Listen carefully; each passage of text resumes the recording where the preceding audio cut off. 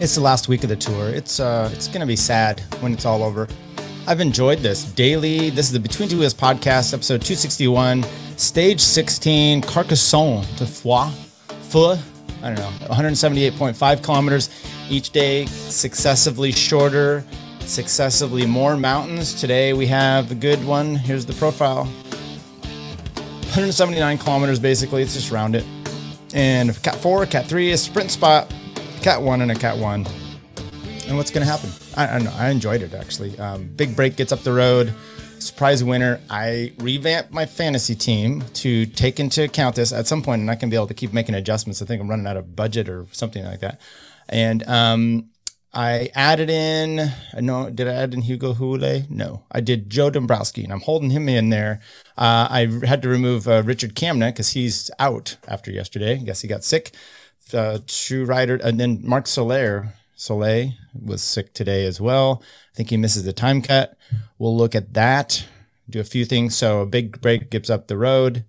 And then from there, you're going to have the win. And then you have behind action taking place. So we'll talk about it. Let's, I guess, just go straight to, here it is. So we're just touching into the Pyrenees, Carcassonne. Let's actually take a look at it, Tyler. Put it up on the screen. There you go.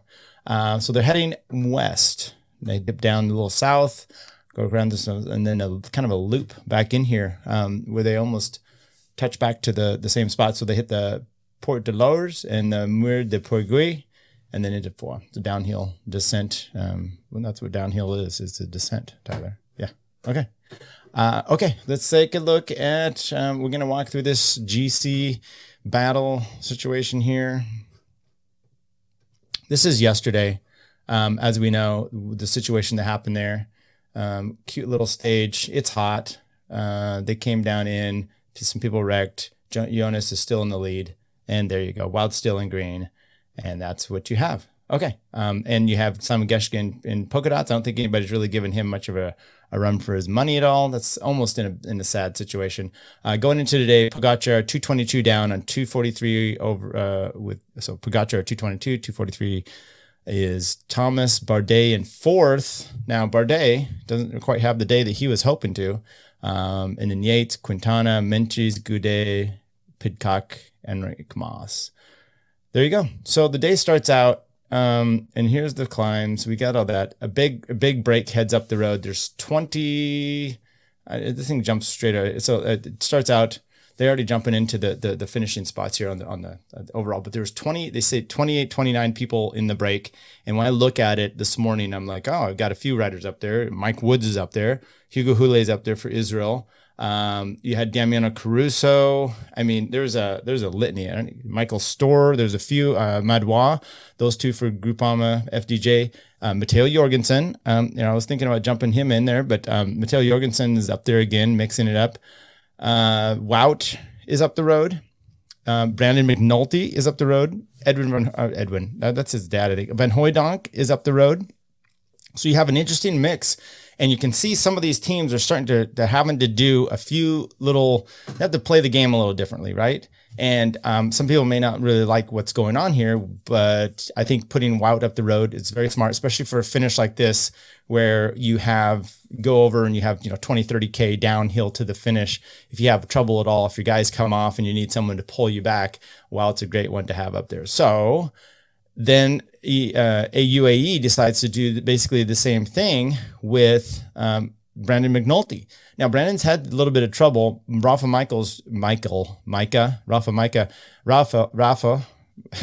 RM. He's had some, he's shown that he is the domestique for UAE, and Brandon's had a little bit more trouble. So I think it was very wise sending him up the road. And then once again, maybe it's almost like maybe a rest day. He didn't go with any big moves in the break. He stayed there, and as you saw it, you're going to see it here too, that they end up sitting up. So Caruso, I thought he was a big threat. Mike Woods, I thought was a very big threat.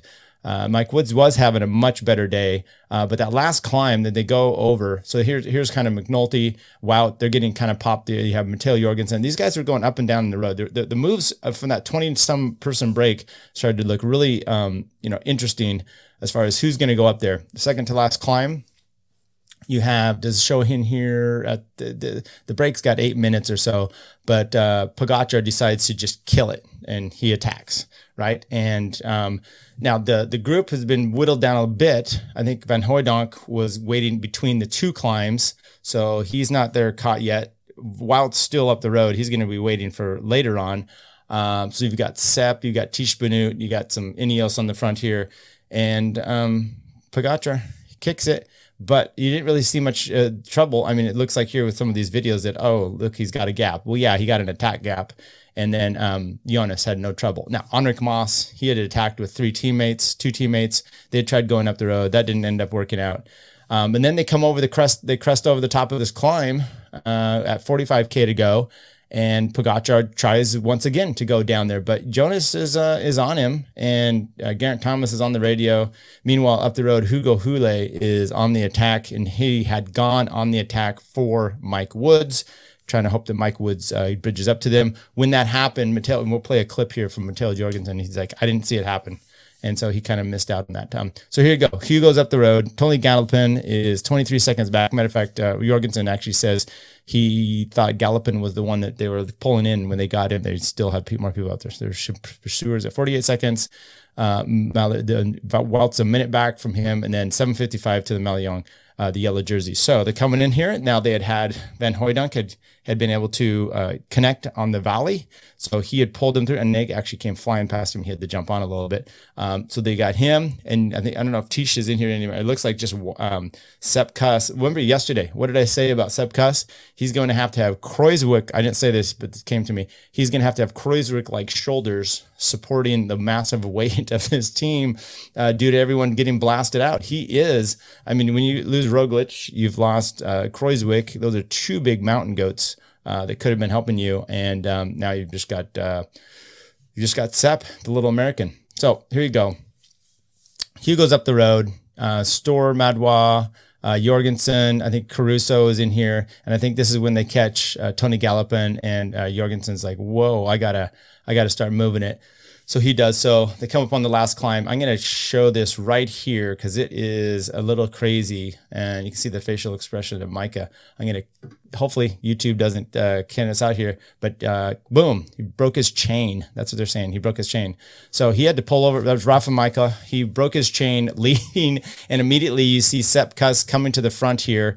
And, they're getting near the top here, and Sepp Kuss just puts it on and pulls him over the top.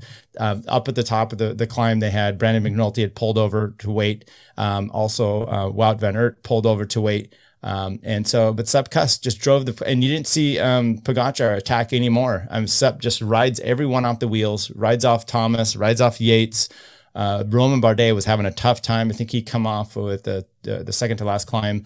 Nairo Quintana held on. Godot had a little tougher time as well, but I think the pace was just so blistering by Sepp that you couldn't really get any attacks. Danny Martinez was also up in the break, and he did the Brandon McNulty, Wout van Aert thing as well, sat up, waited for Geraint Thomas, who was just barely off the back of the field, and he helped connect him right away, but did not, I think Pidcock ended up coming in. Some other Ineos rider came in with Yates, but it was not Danny Martinez, and it was not Geraint Thomas. So Geraint Thomas had a lot of, I think he had some kind words here. Up ahead, you've got 30-second gap, and it's Jorgensen chasing down Hugo Houle. So you got Canadian, you got an American sandwich, or actually the American is the meat in the Canadian sandwich here. I should have played some clips of Canadian stuff, like from Canadian bacon. I know some people out there are saying Canada's a shithole country. I'm not saying that. I'm not saying that. I'm pretty proud of these guys out there today. But Jorgensen ends up going down. And I think Mike Woods actually makes a tactical error. So Matteo Jorgensen gets all cut up. And he was, right at the 30-second mark. He was really pushing it to try to do it. As it is, he ends up catching back up to Mike Woods again, because Mike Woods isn't a great descender. And then they are trying to hold off of Madouas and who else was with him? Another French rider for Groupama FDJ. Meanwhile, the main group is coming in. Hugo holds everyone off, gets a fantastic win. Evidently, his brother had died. He was killed in a hit and run. And so Hugo was able to kind of repay his brother back here. Little kind of homage to him coming across the finish line.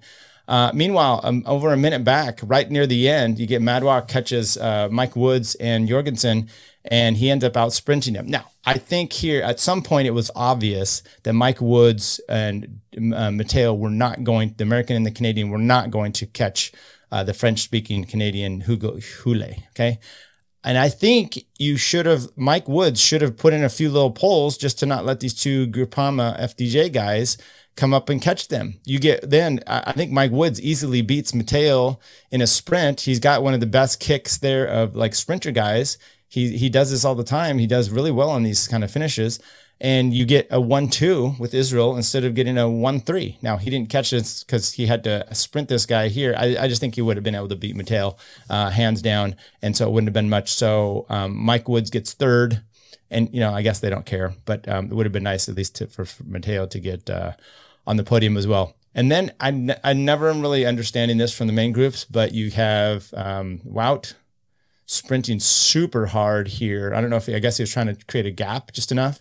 And for once, you actually see Jonas come over the top of Pogacar and then Brandon McNulty, Geraint Thomas, Gudot, and Nairo. And then just a small break back to Sepp and Danny Martinez. So here's on the day, Hugo Houle over Madwa, Mike Woods, a Store. That's who the other rider was. And he's Australian. So you got a lot of English speakers up there.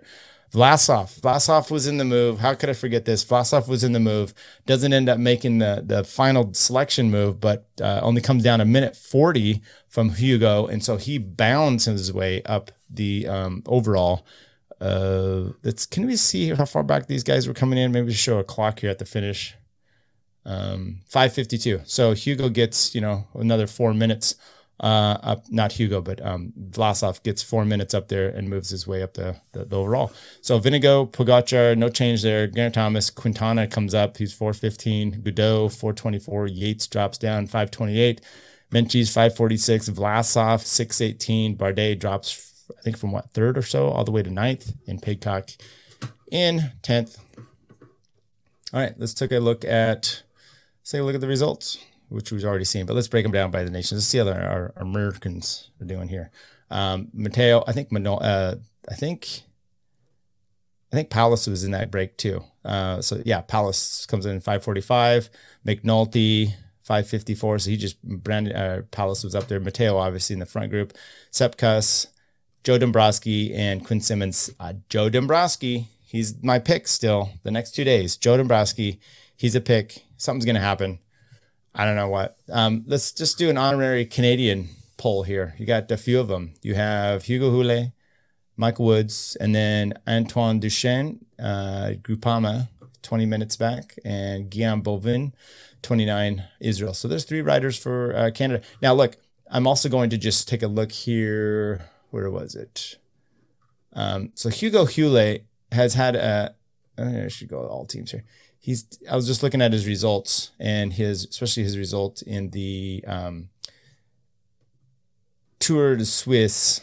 So he's got, you can see a smattering of results here. He was third on the stage to Saint-Étienne.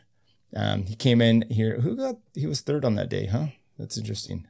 Fred Wright, Pedersen. Oh yeah. So he was close. He was close on that. As far as his other results, he was 15th for the GC on the Tour de Suisse, but he did a ton of work. And my point is, you go back here and you can look. He's done the last 4 tours. Every once in a while he gets a good result here and there. But if you've watched him over the last several years, at least like I have with Astana and now with Israel, and you see him he's not a surprise rider. He's a strong rider. He can ride in the bunch. He did some great work. Like I said, you can tell he was coming into form in the Tour de Suisse. So no surprise there as far as how well he was going. So good for him. It's cool to see his best results: 47th in the Tour, 11th on a stage, 12th on a stage, 15th in the Suisse, Tirreno, 7th in a stage on the Tour, 13th, two-time national Canadian individual time trial champion. It's Canada though. So and then third and this is obviously his best. He gets the podium, and then he gets the top step. So super, super proud and happy for him. Oh, he does cross too. Should we look at his cross results? He did a national championships. He was 11th. So he's just a basic all around rider. There you go. That's for that. So let's take it. So look, it was the first Canadian win since 1988. We have a little bit of a thing here, which was Steve Bauer, who had actually one of the DSs. This is in this says stage one. Was it stage one? He broke away because he was in like the yellow jersey for like 11 days. So he ends up winning the stage solo for chain company, Weinman, I think it was. And Eric Van der Arden, Eddie Plankert, Davis Finney, Sean Kelly, and these guys, Andre Van der Poel. You've probably heard of him because I think his son is a racer now. So you probably heard of that as well. Let's go to Matteo Jorgensen and play a clip here. I think we can cue this up. Hopefully it, I am going to share it just a little bit different to make sure that I can brave that. There we go. Okay, let's play a little interview with him. Knew it was my last chance to win a stage, and I kind of went all in. They gave me half an opportunity. The team, as long as things didn't blow up behind, I could go for the stage if I got on the break. And I think I was playing it mostly right. It was getting a bit complicated there in the end. Once Israel had a guy up the road and Mike was with me. And I took the descent full gas. You had to take some risk. I had to close a gap of, 20 seconds or maybe more. I was taking risks. And that's what happens when you take risks. You have a chance of crashing, and mostly just disappointment that I couldn't even finish on the podium of the stage. It just stings a lot. I had good legs, so when you have legs like that, I think it just makes it even more disappointing not to win the stage. I mean, I just had really good legs, and I think when Hugo Hull was up there, I just didn't quite see him go. I was at the car, and once we got Tony Gallopin back before the really steep wall climb, I thought I didn't know that Hugo Hull was even there, and then eventually I heard on the radio that there was still Hugo up there, so I started just riding on that wall, and I couldn't quite get to him before the top of the climb, which meant I'd have to pedal the whole descent and with Mike Woods on the wheel, and it just got a bit complicated. I don't think I'm not super content with it, to be honest. It's another fourth place, and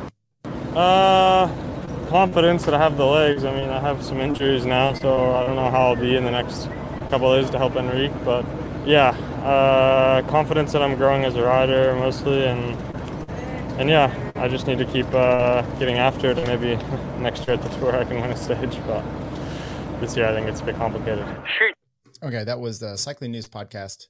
Not the Cycling News Podcast, the Cycling Podcast. I thought it was a little interesting. I'm going to go back here, and we're going to look at, we didn't finish up looking at results because, we have to kind of look to see who all has come out of this thing and who's still in the mix. So let's take a look at, and we know Bardet lost some time. So we'll just walk through the teams. AG2R, they're getting, I think, look, DNS, they have 3, Quesnafoy, Jungles, and Stan DeWolf is the only ones left in there. Jungles, Jungle Bob is still a top 15. So, I mean, who knows what's going to happen. Yesterday's winner, Jesper Philipsen, loses 30 minutes, but you don't expect much. This team, 20 to 30 minutes, are maybe the most compact grouping of all the teams out there. Astana, Lutsenko loses more time, another 3 minutes to the main guys up front. Once again, Joe Dombrowski, I haven't heard that he's not feeling well, so I'm assuming this is why I picked him on my fantasy. Tomorrow or the next day, it's a Joe Dombrowski day. That's all there is to it. He hasn't done anything. He's really, really been saving his time, so probably come out after the tour that there's something I don't know about, like he's severed a leg and he's been riding with no ribs or something stupid. BMB, I think they had a guy up there. I don't know. They're not looking so hot. 15 to 30 minutes. They can't group themselves together quite as well as Alpecin. Bahrain, they had Toynes. I put Dylan Toynes on my list too, and he at least got up in 7th place. I expected something like that kind of out of a Bahrain rider today. Damiano Caruso, Sanchez, Fred Wright, Mahoric. So any of these guys, I'm going to try to talk about who I might pick tomorrow as well. Now, remember, it's a 3 climb, big big ass climbs, mountaintop finish, not where it had the downhill type of thing today. But it's a shorter stage, but I just think it's going to be harder for the break to establish a huge gap in that same reason. And then to stay away. So you're probably looking at Pogačar and I actually added Sepp Kuss to the list here because there's so much work he has to do that he needs to stay closer and closer to the finish. And it's going to, these last few days, if he's worth anything, which he is, then he's going to be probably a top 10 rider in the next 2 days because he has to stay there. And they're not going to let the brakes get enough time because it's going to be too much action starting too quick, which also means it's a risk because he may get shelled out ASAP, right? He may get and two things real quick here. Before I forget all my my stuff and kind of talk about my analysis. I've been talking about the final time. Tyler, let's do it right now. Let's go to the final time trial for last year. Okay, I keep talking about it. So. Time trial, stage 20, Wout wins. Casper Asgreen is second and 21 seconds down. Jonas Vingegaard loses 32 seconds in third place. But down here in eighth is Pogačar, loses 57 seconds. So you've got, 20 some seconds there gap between, almost 30 seconds from in a 30K time trial. But time trial, if you look at the profile, it's fairly flat. And then let's go to, because I keep saying, oh, this is what he did. So you can't. Okay. And then, so here's the final time trial for this one, this year, 41K, 40.7. And it's got a 6.2 pitch at 1.6 kilometers. Now, the only thing I had to think about still was I keep saying, oh, well, Jonas kind of, he's no slouch on the time trial, but did we ever expect Pogačar to beat Roglic by so much in the 2020 Tour de France? No. And then kind of good news here too. It's supposed to be pretty cool the next tomorrow. They say it's been 35, 40 degrees Celsius. You do the conversion rate. And it's supposed to be not barely around 20 or so tomorrow. So it's going to be much cooler. Pogačar is going to be feeling this now. They all are depleted on their teams. Maybe there's more. And by the way, I think it's not so much that, hey, maybe he likes the cool better than, I think some swings in temperature might do more damage than just consistent hot temperatures or consistent cold temperatures. So you've got that interest part. Okay. Go back here. Vlasov. I see him continue. Like he gained some time today. So that was good for him. He moved up 3 spots, 8th to 11th. I don't see much else on their team because Kamna's out. He's sick. Maybe Patrick Conrad or Grossschartner try to get in there, but they're going to have to they're going to try to help protect 8th place. Probably. That's, usually what teams try to do. Cofidis, their only help is Simon Geschke. I don't see, Izagiri can climb well, but I don't really know if Cofidis, they might as well just give up. EF Education. You had Stefan Bessinger and Nilsson Powless in the break today, and Nilsson didn't quite have I just don't think he's got the legs left to keep doing this. Rigoberto Urán has gone up there. He's given it some shots and kind of coming back. I think EF is, they need to just, personally, Bessinger needs to just pull it back until the final time trial. Just sit in, buddy. Hope for the final time trial. That climb might be too much for you on the finish, but you never know. You might be able to pull something off there. Groupama, Pinot still has a chance. I still got him going here, so there's still a chance. Madwas had a great day today. Michael Storer, it'd be great to see Michael Storer get a win, but then it would be with FDJ, and then so I'm conflicted, right? So, but Pinot, I still think might be able to have a chance. But as far as Godot today, 554, so he moves. I think he moved up, right? Yeah, moved up 3 spots, went from 8th to 5th, and that's not so much of anything, just from guys moving out of the top 10 themselves and having a tough day. So here we go. Geraint Thomas claws himself back on the final climb, the Périgord, the Mur de something, Périgord, and pulls himself back up there. Great job. Once again, when these other, as he calls them, whippersnappers start attacking, he can't really go with them, but he knows his pace. He knows what to do. And he just clicks his diesel into, autopilot and takes off. Daniel Martinez was able to hang on there. Yates, I was always thinking as soon as Martinez got Geraint Thomas up there, I was thinking maybe he would drop back and help Yates. But Yates had Pidcock, and you don't want to look. You saw the chain break of Ralph and Micah, and that can happen at any point. So a chain break's pretty big, pretty big deal. How do you break a chain though? This is a little guy. It makes me wonder if this is too much cross, like big type of stuff, climbing in the big ring, but yet you've got a big pancake in the back and your chain ring. So the big cassette, big chain ring, and you're doing a lot of cross, and you're just putting too much flex on these chains or something, because it seems odd, because I think they change their chains quite often. But the point is, you got these situations, you might need to make sure you have a teammate up there with you in case there's a bad thing, you bike wreck, whatever, to help, the mechanical might be worse than or more detrimental than you would have actually with, just a body mechanical. We've seen that before was it Paris-Nice with, Roglic, the Giro with Roglic. Or Chris Froome a few years ago had some, mechanicals. So remember, ran his bike up the hill. But I wasn't thinking of that one. It was a different stage. Let's keep going through this. Ineos, Intermarché, Blue mentions, was able to hang in there. He lost 2 minutes. He did attack early on. I don't see anybody else on this team doing much in the next 2 days.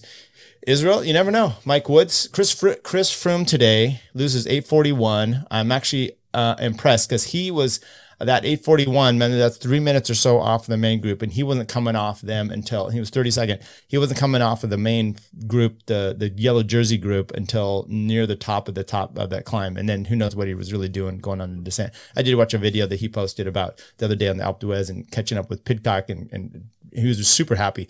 Exactly the opposite as I predicted of what Lance Armstrong said about him. But he was saying that he really had to.